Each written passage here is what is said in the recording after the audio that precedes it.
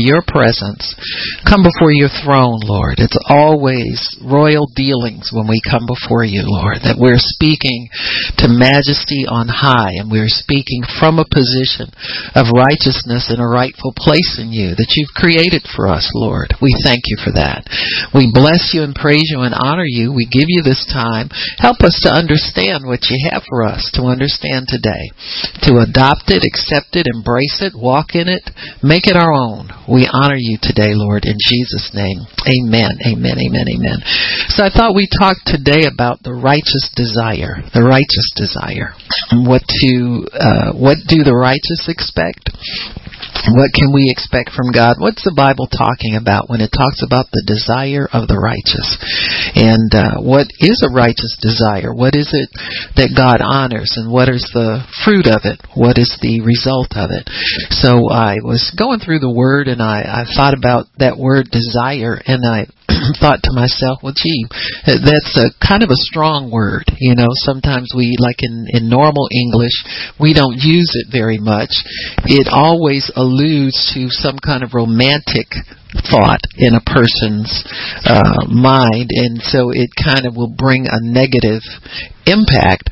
But it was a word that was used quite a bit to describe godly affection. It's used a lot to describe a heartfelt want, a heartfelt longing, a heartfelt something that you want.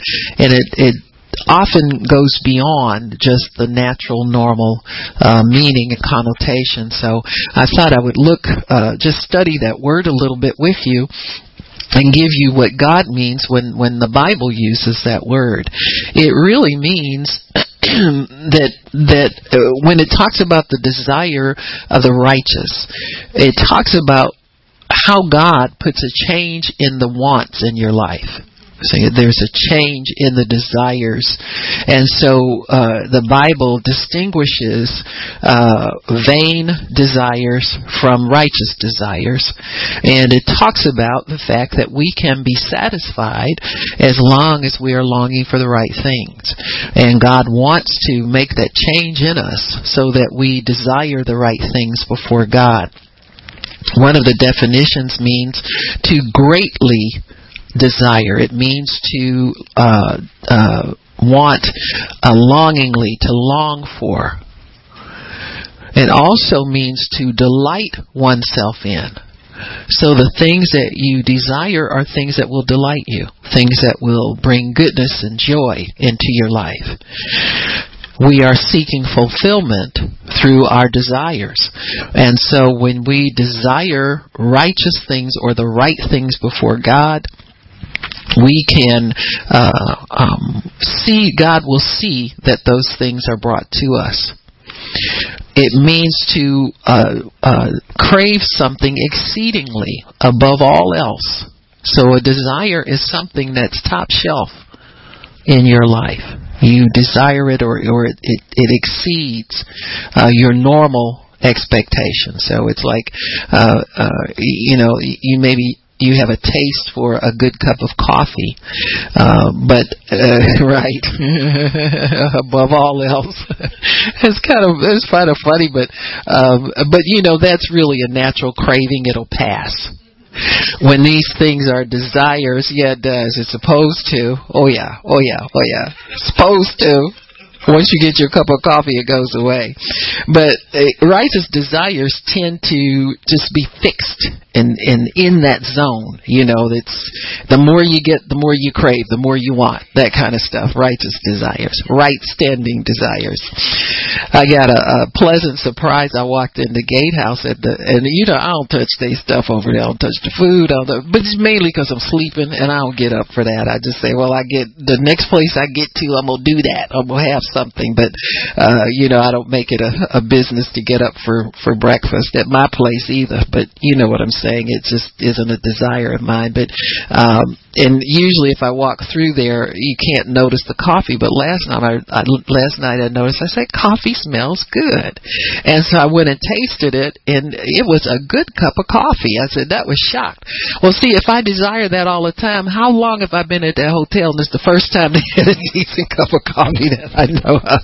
But see, it's not like that when we desire righteously, because we can be filled, and more filled, and the more we crave, the more we can get. And so it's different than just normal taste things or preference things. You know, they'll get satiated after a while. You know, I even told Shannon, she was over, and I said, girl, you better go get some of that coffee. I said, that coffee good for a change. And so, you know, of course, they were all, everything I do, people kind of watch me over it. You know how it is when you serve God. People know it. They keep their eyes on you. They say, oh, Pastor Barb, you drinking black? I said, I'm not a Starbucks baby. I drink black coffee. You know, everything you do is like phenomenal. People, it's funny.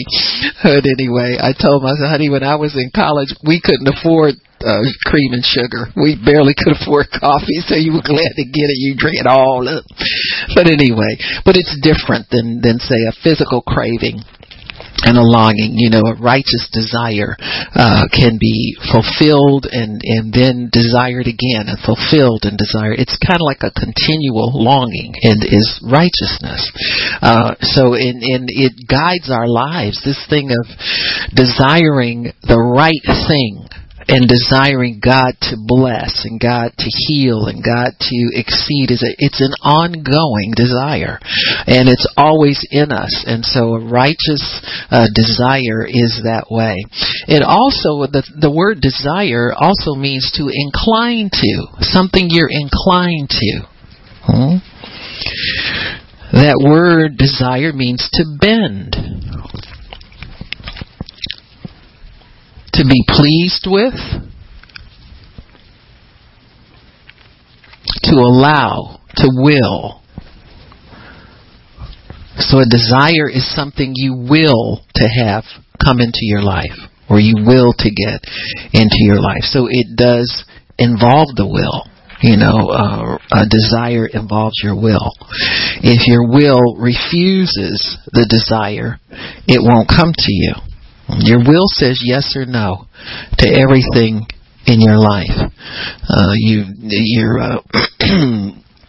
When I studied anatomy, we had an old anatomy teacher. She had escaped from somewhere in Europe. I don't know where she was. She had an accent, a little, and she would give us little words to remember different things. And I remember she said the atlas is the yes sayer. Those are the bones that cause your neck to go up and down, and the atlas is the no sayer that causes it to pivot. And so those are your will. Your will says yes, and your will says no. And so you can tell, and it's very important too, because I'll have people sometimes when I'll minister to, and I look at them and see if the head is going or I say, don't do that. You know, and I'll minister to them what the word says, and I can tell if they're receiving it, because you see that little bitty. I say, you better go like this for that one, because that's God's will for you. Amen. That's His word. And so it's very, very important. You know, you tell on yourself all the time. You know, I say they'll be telling you yes, but then that little head starts shaking no, and so. That's just true. Yeah. There you go. Absolutely. And you locate yourself by that response. And so it means to will something into your life. To desire it means that your will has said yes to it, and the will has kept the door open for it. Amen. It means also to be pleased with. The desire is something that you want that's going to please you. This will please you. It means consent. Desire consents for something to come into your life. It also means to satisfy a debt and to reconcile. That's kind of in a broad interpretation of it. So a righteous desire would be something that causes you to be reconciled to God, you to be reconciled to man.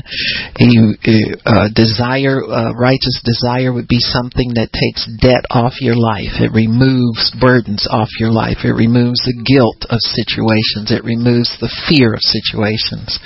So a righteous desire will have that effect on you.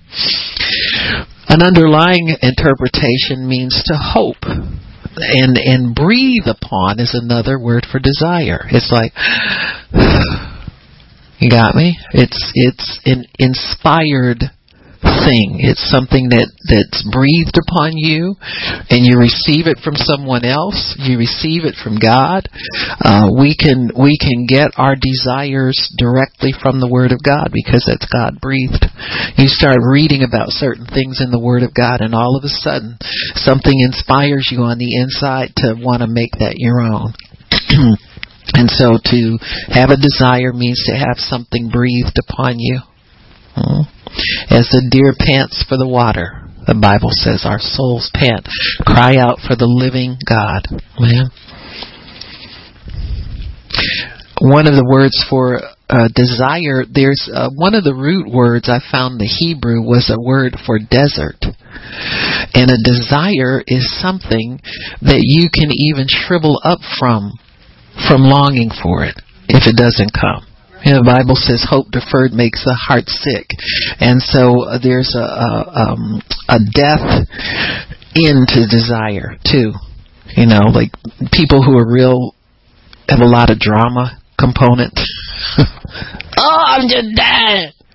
He don't call me tonight, I'm gonna die. You know, that kind of stuff. And so there's a death longing inside sometimes for things that we desire. That's you know, kind of a carnal example, but you understand. And so when we talk about how the deer pants after the water, that's how we long for God, for the living God, for the life of God, for living water, for that soul, that area in your soul that thirsts after God and thirsts after goodness and righteousness and just wants to have your soul satisfied. That's what it is. It's a deep, deep longing, and almost to kill you if it's not satisfied.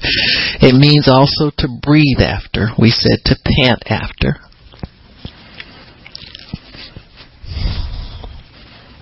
And in the Greek, the definition I found was to set your heart upon. Just set it. It doesn't waver. You set your heart upon. To long for, to covet, to desire. Covet in a positive sense. You want to possess it. You want it to be all yours. You want it to belong to you. And so it's a good thing to desire righteousness.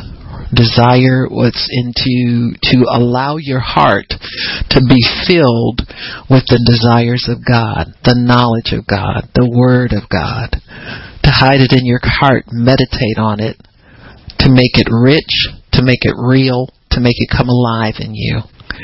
God's Word comes alive in us through meditation, not memorization, meditation.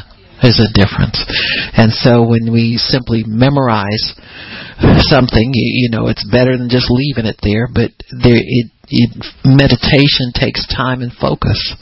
And it means that you're coming apart to God to really get understanding of things, really get understanding of life, get understanding of Him, get an understanding of your relationship with Him and to Him. It encompasses so many areas that are so important. So meditation is very important where desires are concerned, because there's so many scriptures that tell us nothing we desire compares to God. It's incomparable when we desire Him, and so it's good to step into that place where that becomes real to you, and step into that place where your focus is to make that real, and you make it real through meditating. You know, sometimes you'll see a scripture and it'll give you a happy feeling on the inside. We should always park there. You know, just go right back. Sometimes we say, whoa, you know, I'm going to mark that and come back to it. But that's God talking to you right then and right there. And I've done it so many times. You know, you try to get through so much scripture, or you got with me, I have a sermon to write or something like that, or, you know, so you go through and your mind lands on, your eyes land on something that your heart starts to leap for.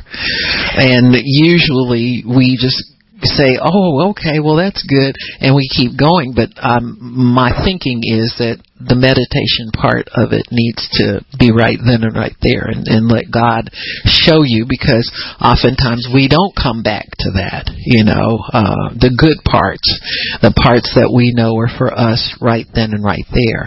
And so when we, focus our desire on God, we'll be more inclined. See, that becomes more the goal of your reading rather than for me doing a sermon or to get a certain amount read today or to spend your time with God. We take it out of the meaning of why you're in the Word. See, that's why you're in the Word. You're in the Word to receive what God enlightens to you, what He quickens to you, and to hide that in your heart. Meditate on that, because that's what you need that day. That's what you need at that hour. That's what you need, period. And so it can be a good thing to spend that time focusing and meditating on the Lord and understanding how to continually keep your heart before God pure, keep it in sync with Him. His desires become your desires as you mirror yourself in the Word of God, and you let go of everything that would hinder the free flow of that righteousness between you and God. You let go of your apprehension and fear and doubt and, is this for me? Or, just enjoy it. That's the way I look at it even more now, is just enjoy your time with God. I mean, whether it seems to relate to anything you're doing right now or anything you think you need right now, just enjoy that with Him. Sometimes that's just a little something that He wants to share with you from His heart. It doesn't have to fit into anything that you're going through or, all the kind of selfish things that we do when we go into the Word. Of course you want to get your needs met, and He knows you want to get your needs met.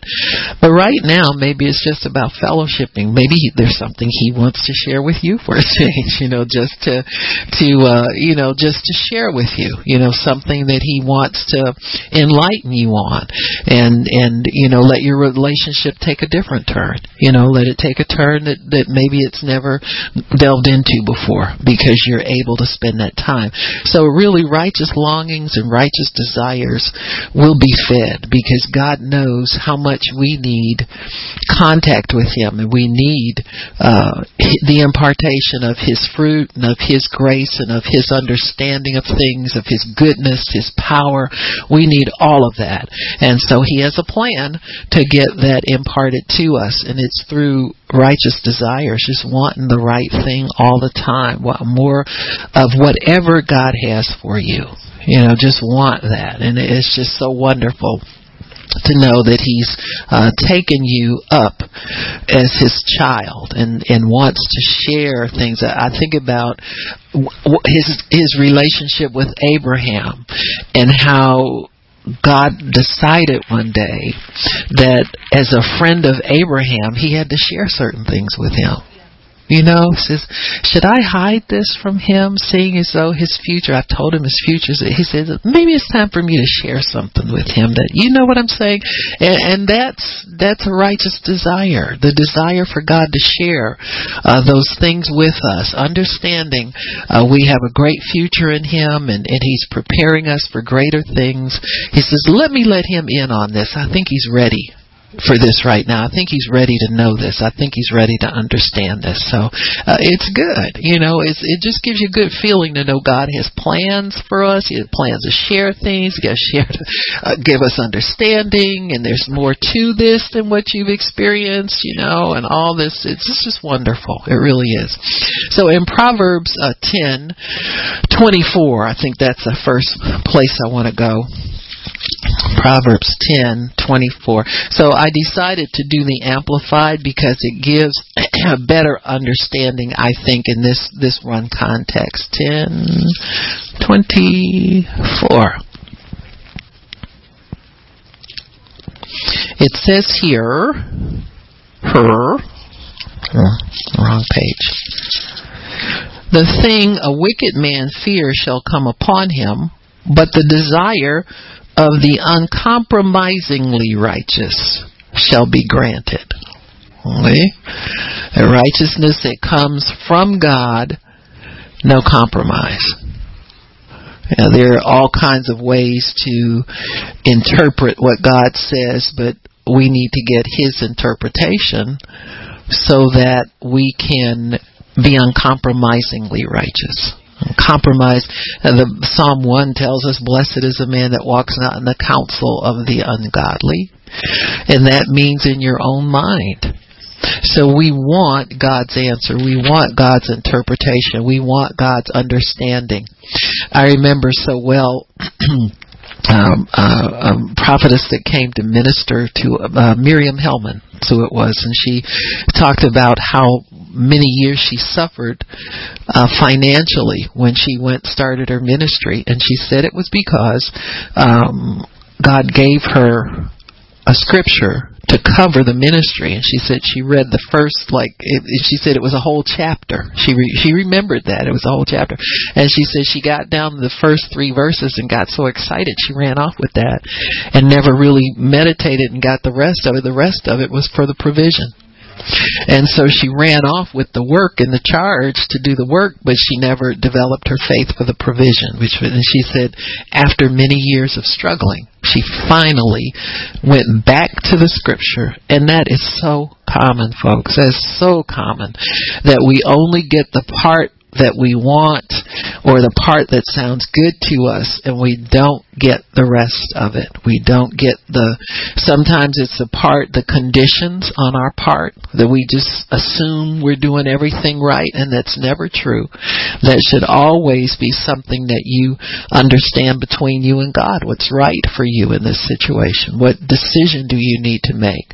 What people do you need to consult? Do you open your door for people to speak into your life in this? Do you not open the door for them to speak to your life in this kind of thing? And all of those have to do with you putting God in charge of things. Righteous people trust God. They trust the righteous one. So a righteous desire would be for greater trust in God, greater understanding of His plan for your life, and greater resolve to lay down everything that you think is important in this life and let God decide those things for you. It'll shock you the things that God's interested in that we don't think He's interested in, and we take for granted sometimes. So you can desire in such a way that it becomes a snare to you. We're not talking about sin or wicked. We're talking about people who let their carnal man begin to dictate their desires and dictate their wants. People lust after things for selfish reasons. And so many times it's just a personal selfishness that won't let you let go of certain things. Righteous desires are largely unselfish. They're largely unselfish. Yes, they will benefit you, but no, you don't covet them to enjoy them in a carnal way. You don't covet things to enjoy in a carnal way. You cannot mock God. He knows your heart. He reads and He knows, and so He knows your heart, and He will not shortchange you. And I think many times we go off on our own because we don't believe God cares about even this small thing. We just don't believe He cares. And so we'll just drop God and go off on our own, doing things that we probably have no business doing or won't benefit us, or takes years to turn around and come back and get the right way, simply because there's a glitch somewhere in our understanding of what God wants, what He wants to do, and therefore being uncompromisingly righteous. If you're uncompromisingly righteous, you trust God in all things. All things. When your life is going well, you trust Him. When it's going not well, you trust Him. You commit everything to Him, because you know that life is no good without Him. Life is no good on the other side of obedience. Sometimes in our ignorance, we can miss what God has for us. And when that's revealed, we need to repent and go back and get that straightened out and say, God, is there any way I can get back on the right road again? I'll take the first bus smoking to get myself back on there again. And that's what you do. You know, that's what you do. So God wants to please us. He wants us to have a pleasing life. He created us to enjoy life. The Bible, when you look at the book of Genesis, it says He had everything there, every tree that was good for fruit. Everything there was not one thing that was missing in what God created for Adam and Eve. For the man, the woman, they were both in His mind from the beginning. He created a family, and He provided everything that they needed and desired in there. And that should have been a tip-off to them that what God had provided, the devil couldn't top. You got me? See, this is what we need to know. What God provides, the devil can't top. So if it doesn't line up with God's spoken will, His written will, or His implied will for your life, it's not right and it's not for you. And so you have to let it go and move on. God will help you to let things go and move on. I was thinking about that example with Abraham in the Bible when he had to let Ishmael go. And, there was that word that He used for when Abraham didn't want to let him go. He said the word that was used to describe how he felt was heartsick. And God said, no, you are not heartsick. In other words, I heal your heart. I heal your heart. See, I heal your heart. That's the translation of that interaction between them. So whatever it is that God demands of you, no matter how hard you think it is, He heals that. So He can make up for it. He can, if you trust Him, if you take Him at His word, if you say, God, you told me you'd heal me, you told me you'd help me, you told me you'd fix this.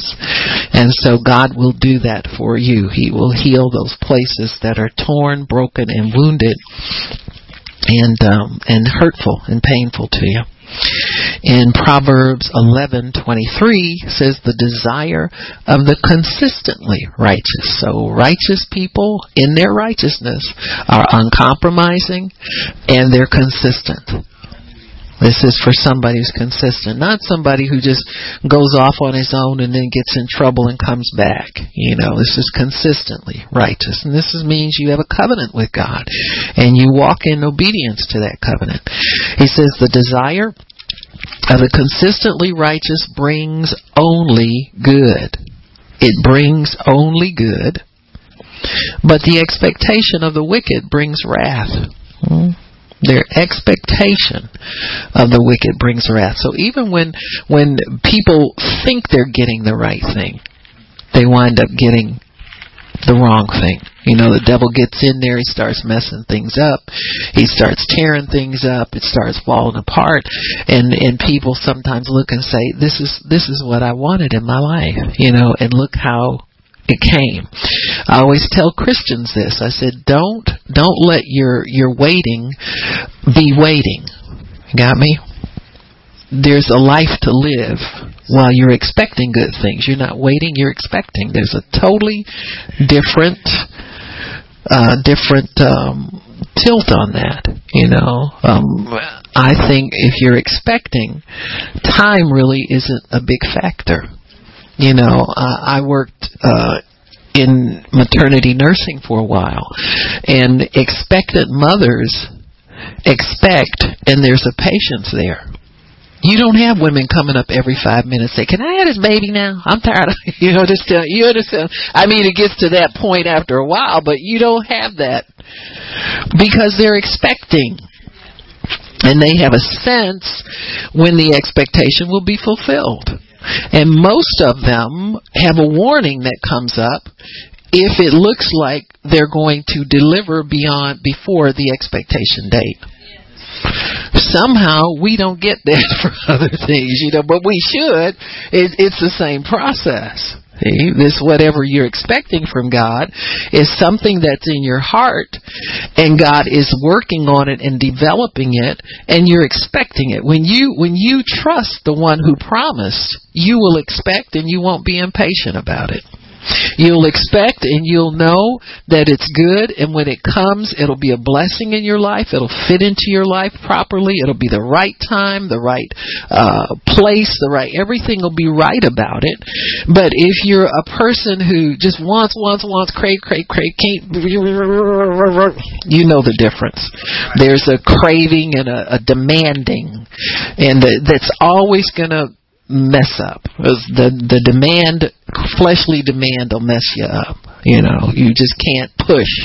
You can't push beyond where it's ready to be birthed. It has to be developed fully. God has to. He wants you to be pleased, delighted, happy, and satisfied. I can remember when we were kids, and my parents would, on Christmas when they would have the toys and stuff, they wanted to see you open it up. They watched you, and their faces would light up if yours lit up. And God is like that with us. When He can present things to us, that righteousness that ordains us to and commands us to receive the best from God, His face lights up when ours light up. When we are excited about what He's going to do, and we just can't wait for Him to do what He's going to do, and we know it's imminent, and it's just a good place to be in. It's a really good place to be in.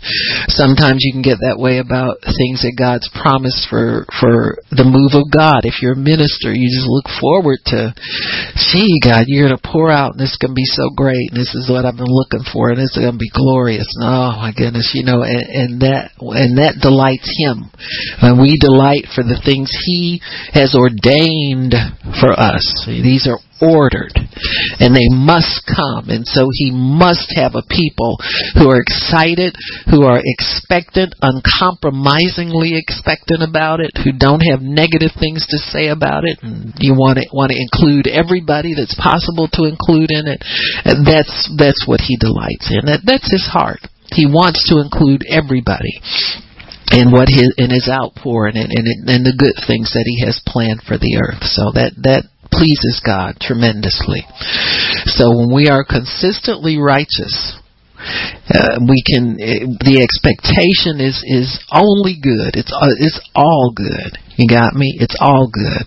You can just walk through if the devil raises up and tries to give problems. No, devil, this is all good. God's going to work this out for us. It's going to be right, and it's going to be glorious. And God's going to have His way.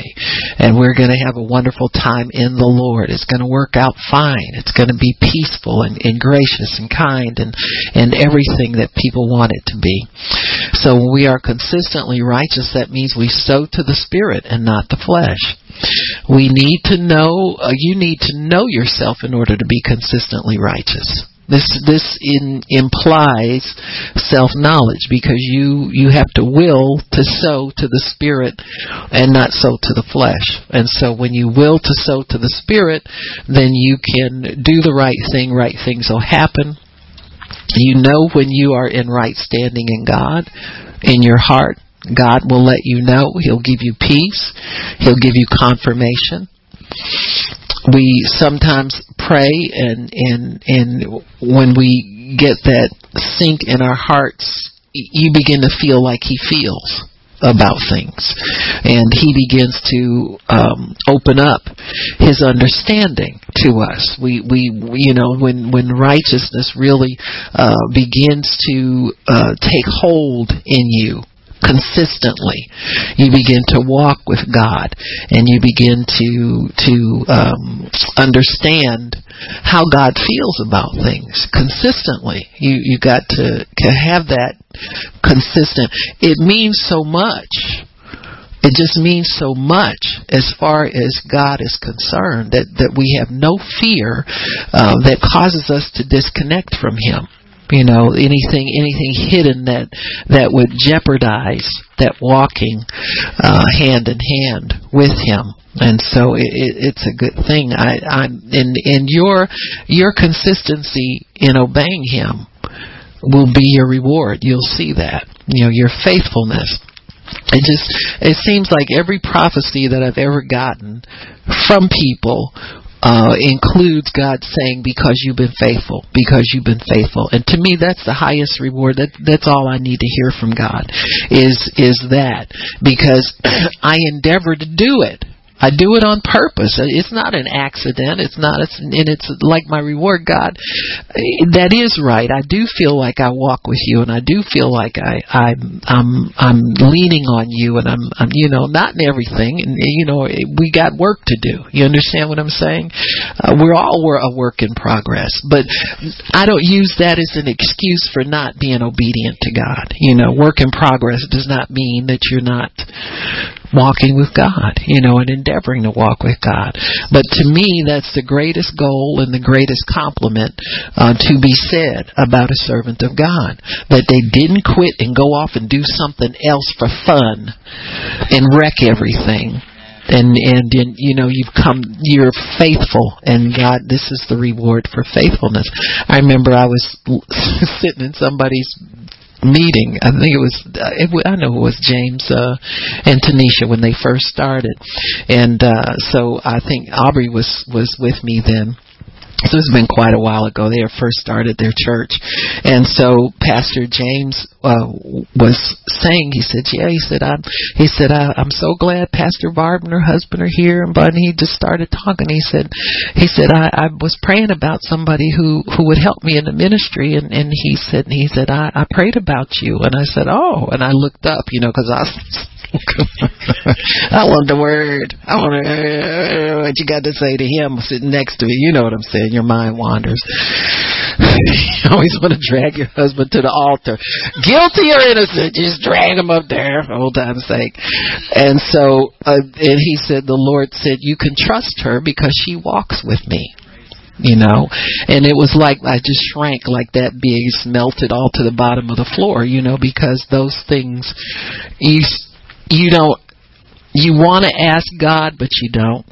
You know what I'm saying? You want to check yourself out and, go beyond God, just give me a confirmation of peace or something like that. But it blessed me to hear that. And He didn't have to say it. You know what I'm saying? Because there are times when God will share things about people with you and you just don't say anything. But, He didn't have to, but He did.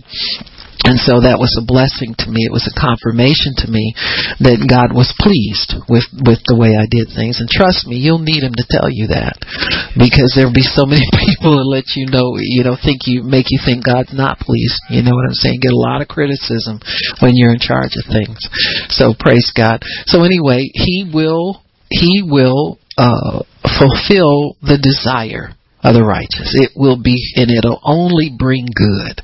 So we don't have to be afraid of wanting things in God, and letting Him develop our hearts to where we desire what He desires. See, if you can desire spiritual things and not the world's good, you're desiring higher things. It takes effort to put down the carnal and elevate the spiritual, because spiritual you can't see. You can perceive it to a degree. It comes in the form of a sense of contentment, security, well-being, confidence, faith, whatever you want to call it. You can interpret it any way you want to, but it's an intangible something. But it's so valuable. It's so highly valuable and highly regarded in the earth. Proverbs 12:12. It says, the wicked desire the wealth, or in this one says booty, B-O-O-T-Y, and that means the stockpile or the wealth or the valuables of evil men. The wicked desire the wealth of evil men, but the root of the uncompromisingly righteous yields richer fruit. The root of the uncompromisingly righteous yields richer fruitage. So there's a sense here that you're anchored in God. So you're anchored in the one who is righteousness, not some kind of word that you hang on yourself. I'm the righteousness of God. We can all say that. But you're rooted in God. When you're righteous, you're rooted in God. You don't disconnect. You don't dislodge. You don't compromise with Him, and you don't cut off the root and pick up something else. And so if the wicked desire one another's wealth. Now, there is a scripture that says the wealth of the wicked is laid up for us, but you don't desire it in the sense that you covet what you see. You got me. And there's been so much unfortunate teaching, because I can remember when God showed me that scripture to put it, and we put it in our prayer manual. And He says, just always remember that I have more than you need, even to the fact that I have made you the heirs of everything, the wealth of the earth. You understand what I'm saying? You're heirs, which means God distributes it. You don't go claim it and try to pull it with some prophecy or something like that. God will take care of you. The righteous understand that. That's one of the first awarenesses that you'll have that righteousness will make you aware of. God's continual care, God's continual provision, God's lack of lack. There's no lack in God. There's no lack in anything. But if your mind is not developed in that, if your mind is not fruitful in understanding the wealth of God and understanding the provision of God and understanding you're being entitled to it because of your covenant with Him. Covenant entitlement, not just blanket you can have anything. There's a condition there. The condition that you maintain obedience to God. Obedience can't be a bad word. It's not a 4-letter word. It's O-B-E-D-I. And 9 letters. People get wacky. Because they want to negate their own input and effort into things that they desire, and just look at it as kind of a free ride kind of thing. And it's never been that. It's never entitled. It's never intended to be that. There's certain things God's holding us accountable to do for Him down here, and He's not going to just bless a people that do what they want to do and claim righteousness and claim provision, because of a word. And so it's a knowledge of God. It's a knowledge of your standing with Him. It's a knowledge of how your heart melds with His heart. The two of them should be entwined in your life. Your heart and God's heart is one, beat as one. And so that's the uncompromisingly, unwavering, consistently righteous. And your root will yield richer fruit. It's better fruit. You can outdo any sinner any time in what you have. Just totally outdo them. And you see it in the world. You'll see people who righteous people who are selfless in serving God. They're always appreciated. I don't care if people hate them with one word and admire them with another. There's going to be that. They're always going to be that negative thing, but the root of what they're rooted in, you yield so much greater fruit. It's got to be rooted and grounded in love, and rooted and grounded in obedience to God, and wanting to please Him above all other. Righteousness will make you want to please God, and make you want to stay in the race for God's approval, not so much man's, but God's approval, and not even your own approval, but God's approval. Sometimes we can disapprove of ourselves to the point where we lose connection with God. And so we want to make sure that we get God's approval and rest in that. Once you know that He approves of you, that should settle all. It's an oath of confirmation, folks, is what He has there. It should settle that internal argument that we have inside of us from time to time. And so it should settle that for you when you know that you please Him. Proverbs 8, verse 11.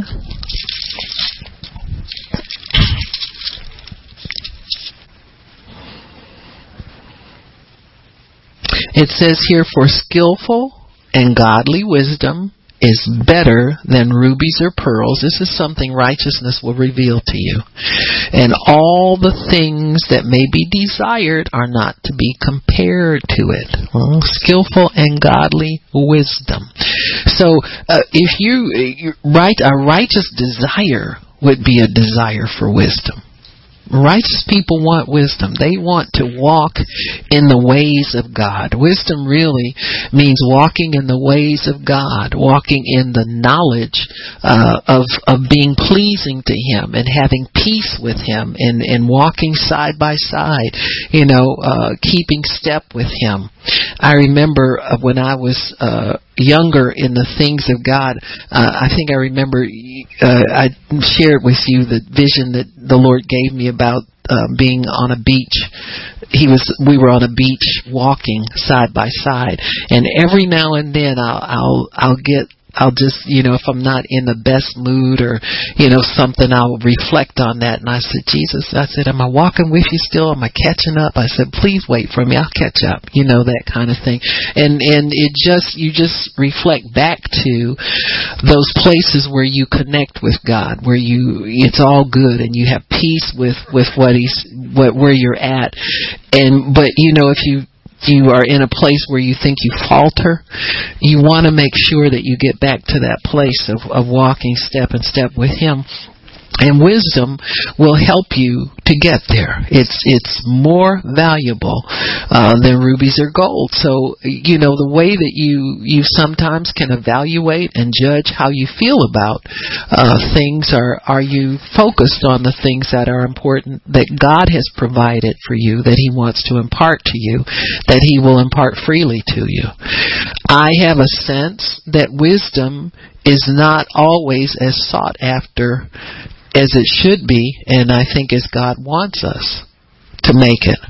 And let me tell you why. If you read Proverbs in the I think it's chapter 7 and 8, talk a great deal about wisdom and how wisdom cries, hollering, trying to flag us down. Hey, come over here, listen to me. And wisdom is everywhere. It's crying in the gates of the city. It's crying over here. It's hollering. It's trying to flag people to, hey, come over here, listen to me. And so my sense is that righteous people understand the value of wisdom and go after it and seek after it. People who are faltering or compromising in righteousness will probably seek wisdom when they need something from God, or they need something here, need something there. But it really is not something that's sought after all the time, because the Bible continually reiterates to us, even when you get over to the book of James, it's almost like he has to convince you to ask God for wisdom. He says He'll give it to you liberally. Here it is, crying again. Come here. Listen to me. It's for you. Don't be scared of me. And He says He won't upbraid you for asking. So it's not like He's going to scold you because you're not wise. And so you see the Word of God constantly pouring to us to come to Him and get in His head, get in His mind. You understand what I'm saying? We have the mind of Christ available to us. Start drawing from it, because that's where the wise, that's where the wisdom is. The stuff that will guide you without fail. You won't mess up when you follow God's wisdom and His wisdom plan. So wisdom cries to us. It's highly valuable. It's more to be sought after than rubies or pearls. The natural things that are pretty to us and that we can be drawn off by and desire and all of that kind of stuff. Maybe rubies and pearls aren't your thing. There are other valuable things on the earth that people desire. We can probably go through a list. We've all got it. What would you really like to have? You could have anything you wanted to have. Oh, what would it be? Everything from a boat to a Ferrari to a, not summer diamonds. I want the summer, right? The summer. But you know what I'm saying. These things that we possess don't hold a candle to wisdom. And we've got to get that inside of us, embrace embrace it as truth. And it takes some meditating, sorting out, to get it in the right place where you desire the wisdom of God, because and we must place a high value on it, as high a value as God places on it.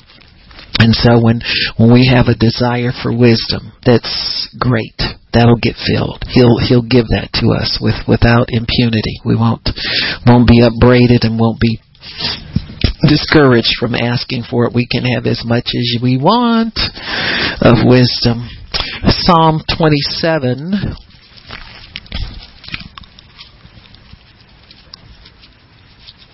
Go back to the beginning. Psalm 27.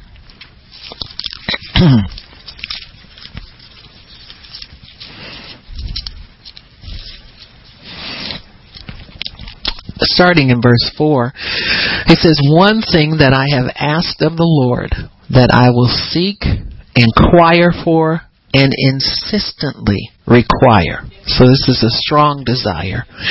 "That I may dwell in the house of the Lord, in His presence, all the days of my life, to behold and gaze upon the beauty, the sweet attractiveness, and the delightful loveliness of the Lord, and to meditate, consider, and inquire in His temple. For in the day of trouble He will hide me in His shelter. In the secret place of His tent He will hide me. He will set me high upon a rock. And now shall my head be lifted up above mine enemies round about me. In His tent I will offer sacrifices and shouting of joy. I will sing, yes, I will sing praises to the Lord. Hear, O Lord, when I cry aloud. Have mercy and be gracious to me and answer me.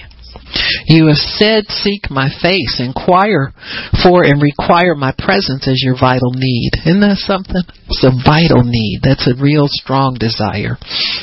My heart says to you, your face, your presence, Lord, will I seek, inquire for, and require of necessity on the authority of your word.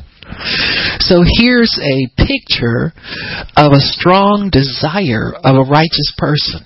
Just God in your presence. I just got to be there. I got to get in your face. I got to know you. I got to spend more time with you. I got to get as close as I can get, and closer.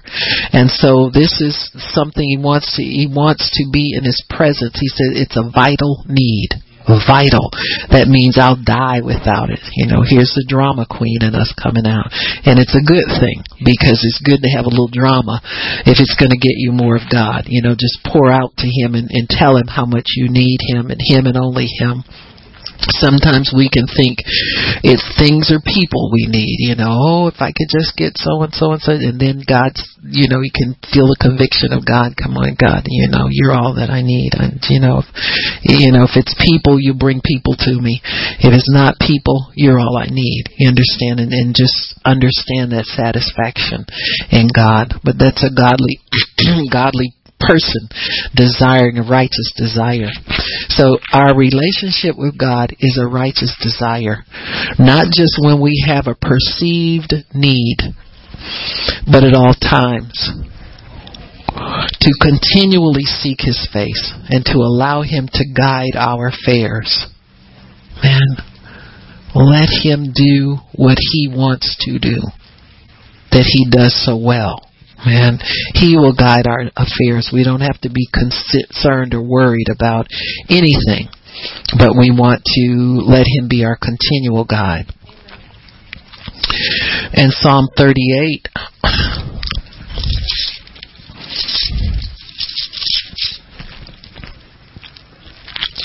and verse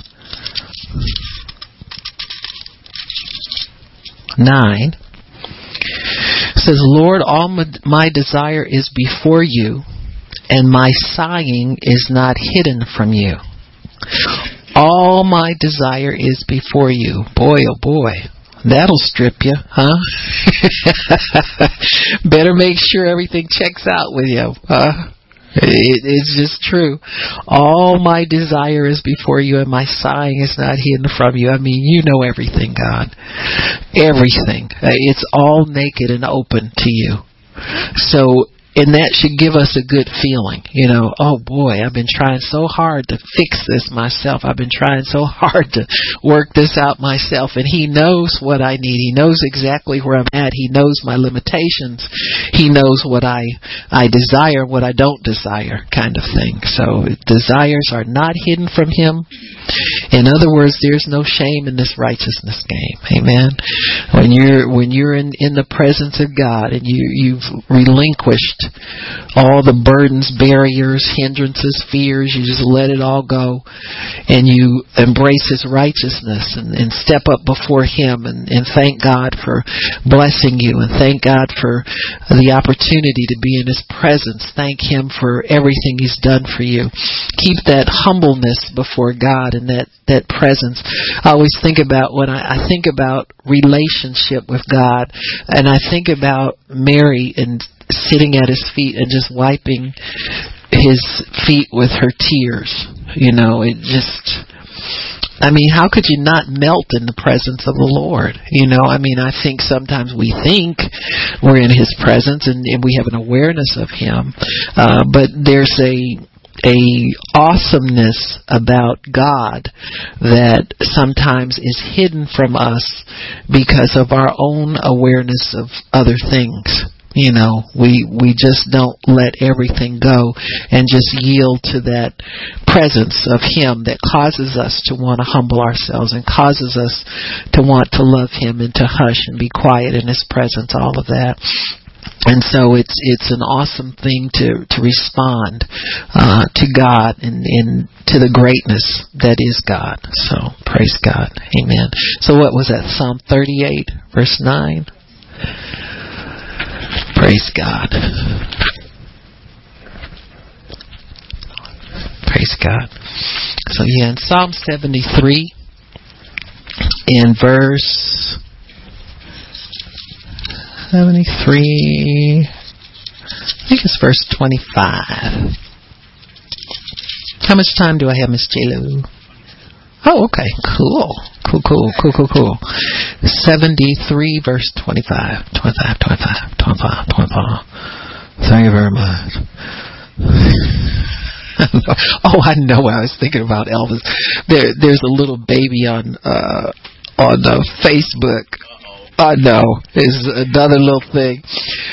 But people always posting these things. Some of them are cuter than others. But there's this little baby, and he's in his little baby seat, facing backwards, which, of course, the dad's driving. The mom would turn the kid around. But anyhow, maybe it's just for the camera, but they get a little sick sometimes to ride. I get sick when I ride backwards, But anyway, that's a whole different other story. But it's real cute. So the baby, he gets in the car and the baby goes, "Daddy!" And he's just so cute. He throws his arms. He's just excited about being Daddy in the car. And Daddy says, "Well, what do you want to listen to?" And he says, "Elvis." And this baby's like, he's not even a year old. So he sings, Elvis is singing the Glory, Glory, Hallelujah. Yeah, right. Battle Hymn of the Republic. And so the baby knows all the beats. He goes, bum, bum, bum, bum. He just sings it with all of his might. And I'm thinking to myself, oh, that's pretty good. So I could just see Elvis saying, "Thank you very much." It was just kind of nice. So it's cute. But anyway, it's real cute. It's funny. So anyway, but that's a whole different story. Where was I at? Psalm 73. I don't know why I thought about it then. 25. I digress. He says, "Whom do I have in heaven but you? And I have no delight or desire on earth besides you." So the presence of God or the knowledge of God should overshadow any place that we inhabit in heaven or earth. Just God is heaven. Heaven's not just a place, but God will be the all-encompassing presence in heaven. And that's just so wonderful because you think to yourself, well, gee, I don't have to wait till I get there. I can have His presence down here on earth as well. He says, "You I desire above all. Heaven, you are my desire. Earth, you are my desire. You're my desire wherever I am. And I was listening to that Andre Crouch song, He Still Loves Me. That still moves me, because when you think about it, those are, minstrels have a way of expressing things that we know about ourselves to be true in the secret place, but we never say it. And so that's their gift, is to pull you into identification, not judgment, on those areas. And sometimes it's so truthful and so honest, it kind of takes you by surprise. And before you know it, you're witnessing, repenting, saying amen, and say, oh God, I thank you for that. Minstrels know how to touch everybody, and I kind of like the way they approach it, because they do it in from the prophet's anointing, that comes, and they'll just keep hitting till everybody in the place hears it and understands it and receives it, So they know how to get through to people. That's what they're called for. But I was listening to that, and there's such honesty there and such openness there about a life that's given over to God. And I just am really touched when I think about, and I know that Andre Crouch reflects his own life and experiences in that, just like David did when he wrote the Psalms. They understand how to express their own inner feelings and how God resolves those feelings. They're not just raw feelings, but they've been resolved by God's love. And I think there was it looks like there was a time in his life where he was severely depressed, and he said that the devil tried to tell him to just kill himself, and he said he didn't think he'd be around. But you can see where that revelation of God's love took him to the end of life and to many more years, and how that love can carry you and pick you up and give you life and sustain you and take you to the next place. And I think that's a righteous desire, to have that revelation of God's love in spite of everything that's happened throughout your life. Your bottom line is He does love you. I add up all my faults, fears, undone things, rejections, betrayals, all of that, and the sum of it is He still loves me. And I've never, ever let that separate me from the love of God. Or we can properly say God has never let that separate us from His love. And so He will give you a strong awareness of that, if you Psalm 145.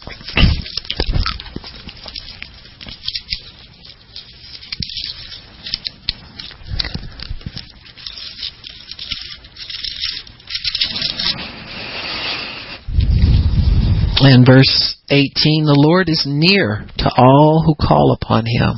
Woo!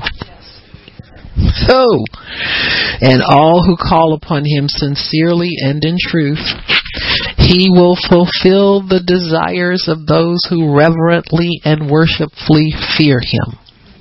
He will also hear their cry and will save them. So God has promises for those who He will fulfill our desires, but we have to be connected to Him. That's the connection. The righteousness is our connection to God. That's our impartation from God. And so if we hold on to that reverential fear and hold on to that connection, He will hear our cry and He will save us and fulfill our desires, the things that we long for. He will allow us to anticipate and expect with patience, and not just have a dry waiting. It'll be a patient expectation, if there's any such thing. There is such thing as patient expectation. And so we can have that before God, and He will fulfill us. So righteous desires are guaranteed to be fulfilled. There's no stopping that one. It's guaranteed to be fulfilled. Examine what your heart longs for before God. Just put it before God and wait before Him until you get peace about it. And God will fill that longing. The things that we don't, He examined what our heart longs for. The things that don't leave, those are oftentimes godly desires. They're, and I'm not talking about lust, excitement, and flash in the pan kind of stuff, but the things that are there over a period of time, they're rooted in you, and they're good desires. They're godly desires. They're things that God has laid up for us, and just check with Him on those things. Find out, is that in my future, Lord? And don't be afraid to ask Him. Don't be afraid to ask and find out what He has for you. That's part of righteousness, is that reverential respect of God, but not fearing, because your expectation's always good in God. He's already assured us it's good. And so we just have to put it before Him and say, God, is this what you have planned for me? Or wipe it off the table and say, I don't have any plans, just tell me what you got for me, God. Tell me what you got for me. That's always a good prayer. Proverbs 21, 21.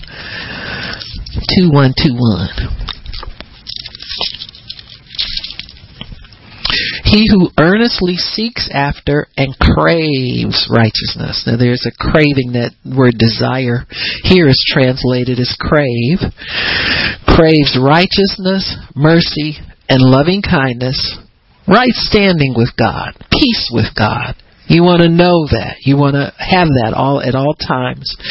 That craves righteousness, mercy, and loving kindness will find life in addition to righteousness and honor. God was showing me recently the honor that He places on His people. That He wants us. He wants that for us. He wants us to have that. He doesn't want us to be people who are dishonored down here on the earth, and He will cause us to walk in His honor. That's something of His that He shares with us as well.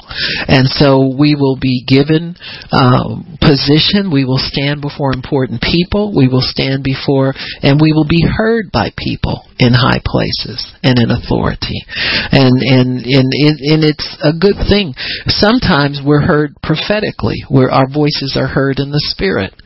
I've heard people, public officials, get up and say exactly the same thing we say in our prayers, and it's a tremendous blessing to see that God has honored what we speak. And so you don't have to go and talk to Him personally. The Spirit of God can, once the righteous speak it, it's for the earth.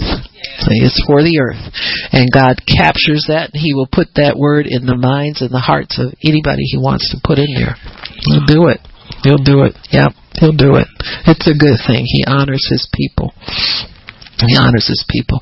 I can remember when I'm trying to think of a recent example. It's been a while ago, I think. So it's usually, sometimes it happens when I go to court or something like that, But anyway, you speak to judicial devils too, I guess. But I'm thinking about the Terri Schiavo. Remember when the parents were trying to take her feeding off of her, and I was praying, and the Lord said, He said, if they're going to, everybody's trying to decide what to do. And He said, wisdom is always to err on the side of life. If you're going to make a mistake, to err on the side of life. And so I began to pray that and prophesy it, and pretty soon both the Bush brothers were saying it. He said, and Jeb Bush, when he got a couple of stays to keep her fed and that kind of stuff, and that began to be the guide for those people in authority in that situation. And it brought so many people to her aid, and eventually they couldn't fight the power of the court system. And that was something else that we found God had us actively praying for, is for our courts to stop being legislators and start interpreting the law again, like they're supposed to do what they're supposed to do, because it's out of whack now. And so there's so many important things that we prophesy that are heard by principalities and powers, and they are made to shut up telling people the wrong wisdom. and they pick up God's voice and pick up God's wisdom. And so it's very, very important to do. Very important to do. And that's an honor God gives us. We are to, the Bible says that this, we're execute the written judgments of God. And this privilege have all of the saints of God, you see. So we're here to execute, like, the, what do you call them people? Sheriffs. They serve warrants. That's all they do. And they're not the people you appeal to for mercy, because they'll serve the warrant. It's not up to them to say you're guilty or not guilty. They just serve the warrant. And that's what our job is. We're not to say people are right or wrong or whatever. We just serve the warrants and execute written judgments. I always think about Mr. Tommy Lee Jones and Mr. Harrison Ford all in one movie. Oh my! Could it be any grander than that? But anyway, I thought about them in that movie, The Fugitive. Where Mr. Tommy Lee Jones, of course, had to apprehend. And I remember how they were standing in this tunnel. It was a waste tunnel. It was going over. It was a, what do you call it? Power station, like Niagara Falls or something like that, but I don't think it was that big. But anyway, it was a power station. It was one of those spills that goes out into an open nothing, from the water. And I guess Tommy Lee Jones had slipped and his gun got away from him. Mr. Harrison Ford picked it up, and so he had the drops on him. And Harrison Ford is pleading with him. He says, "I didn't kill my wife." And he says, "I don't care. I'm just serving the warrant. I'm the guy who serves the warrant." And he held his ground on that until finally he had to relent, but he still served the warrant. You know what I'm saying? But when there was evidence, and that's very rare that a sheriff would do that or change their mind about, because that's not their job. That's not their business, is determine guilt or innocence. Their business is just to take care of the written judgment, what's written, and serve that on the one who's being apprehended, and that's their job. So it's interesting, but we're not to. And see, when you start trying to judge, you compromise. You try to be wiser than God, and that's not allowed. Sheriffs are not wiser than the law that hires them. They have to obey the law, and they've been given a job to do, and they're to do it no matter what it takes. It's good to be relentless like they are. One of the things I liked about that movie was he kept pursuing the fugitive. Even though he was seeing evidence that this man may not have killed his wife, that didn't sway him. He finally got to the point where he arrested him and got him into custody. And so when they found out this other guy confessed and so forth, that still has to be taken through the court system before it can be adjudicated that way in his favor. But Tommy Lee Jones did relent a little bit. He had the cuffs on him until they got in the car. Once he got in the car, he just took them off. And he says, "I told you I didn't care." And he says, "Yeah, you did." And he said, "Well, I don't." And he said, "Nah, I'm messing with you." And, they rode off. But that's the adamance of the one who is serving.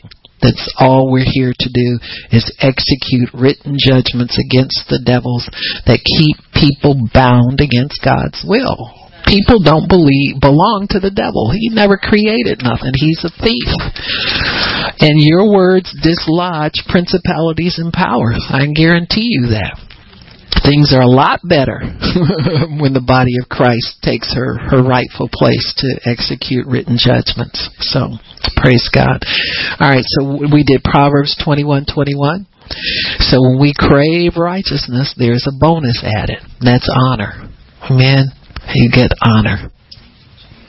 Proverbs 6 and verse 9.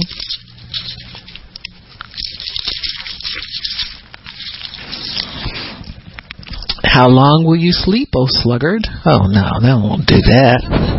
Where do I will have that. What about the righteousness? Let me see. That's not it. Hold on. Ecclesiastes 6. Not Proverbs. Ecclesiastes.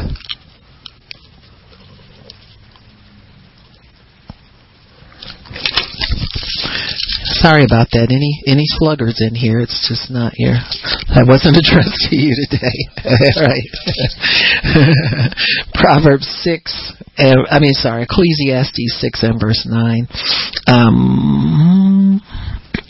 Better is the sight of the eyes, the enjoyment of what is available to one, than the cravings of wandering desire. Righteous desire does not waver and wander. It's fixed. Amen. It's fixed. When you're uncompromisingly righteous, it's fixed. It doesn't jump all over the place. You want this one day and you want this the next day and you want this and that. It just doesn't do that. So the desire of the uncompromisingly righteous is fixed and does not wander. Song of Solomon 7:10. God's desire is always toward us. You must know that. You must know that. 7 verse 10. Let me read it to you. It's talking about the Shulamite girl. She proudly said, I am my beloved's and his desire is toward me. God's desire is toward us. Amen.